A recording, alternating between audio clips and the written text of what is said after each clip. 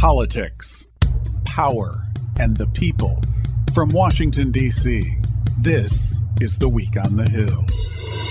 Put simply, this legislation will save lives, create jobs, reduce costs, and reduce inflation. At a time when we have 9.1% inflation, Joe Biden and the Democrats want to put a tax that's growing at the rate of inflation, which is going to make inflation worse. Senate Majority Leader Chuck Schumer and Wyoming Republican Senator John Barrasso clearly divided over parts of a sweeping $740 billion economic package now before the Senate.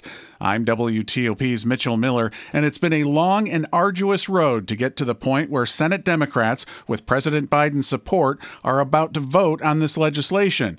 At the center of what at times has been a political drama have been two Democrats who have sometimes infuriated and frustrated fellow members of their party, Arizona Senator Kyrsten Sinema and West Virginia Senator Joe Manchin. Despite a tenuous 50-50 hold on the Senate, Democrats and the president last August rolled out a $3.5 trillion spending plan. That was whittled down with pressure from Senators Sinema and Manchin to just under $2 trillion.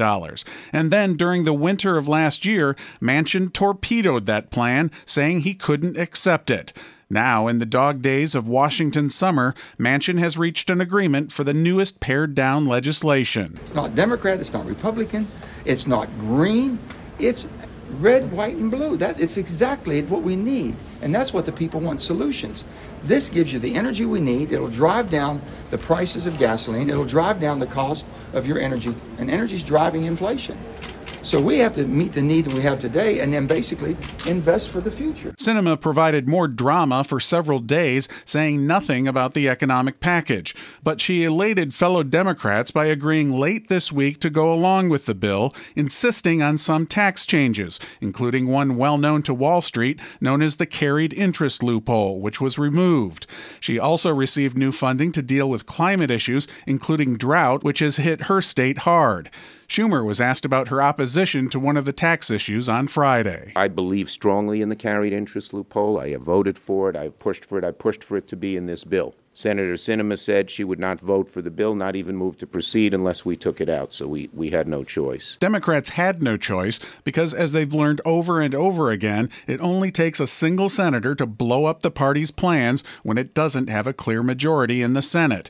But a single party can pass legislation through budget reconciliation with a simple majority, in this case 50 Democratic votes plus the vote of the vice president. Now that it appears Democrats finally have all of their conference on the same page, Republicans know there's little they can do to stop the legislation.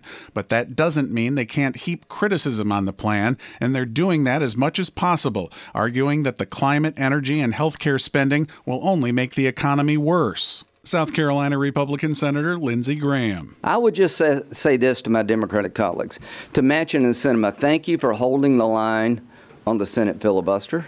Thank you for doing some things to make America a less radical place.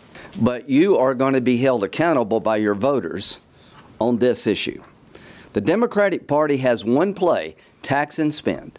You show me a group of Democrats in any room in America and they're thinking about ways to increase your taxes and spend your money, and it is not working. So what exactly is in the legislation? Among the major items, nearly $370 billion for energy and climate change programs, including various measures designed to bring down carbon emissions. Also, a provision to allow Medicare to negotiate lower prescription drug prices, a cap on prescription drug costs of $2,000, and extending subsidies for the Affordable Care Act for 3 years. Also, a 15% corporate minimum tax. Democrats say this can all be done while reducing the size of the federal deficit. Senate Majority Leader Schumer. We're spending $300 billion on reducing the deficit. So it's plain as the nose on your face that this will reduce inflation. Well, the bill is called the Inflation Reduction Act. Republicans scoff at the title, and even economists who agree it will reduce inflation say that may not happen as a result of this legislation for many years. But with the midterm elections less than 100 days away, and after months of getting battered by bad economic news, Democrats and President Biden are anxious to have lawmakers leave Washington for their summer break with a political victory. Even though gas prices have eased slightly, Democrats still face major headwinds. The president's approval rating remains low, and inflation remains high. But the most recent primaries indicate voters may be more engaged than they usually are before Labor Day. Still, after a flurry of legislative activity this weekend, including the marathon amendment process known as Vote-A-Rama, Congress will be taking a break. And as the summer starts to wind down, many Americans are happy to be taking a break as well. Summertime, and the living's easy.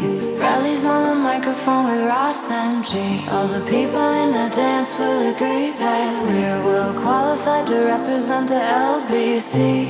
Me and Louie, we gonna run to the party and dance to the rhythm. It gets harder. I'm WTOP's Mitchell Miller, and this is The Week on the Hill.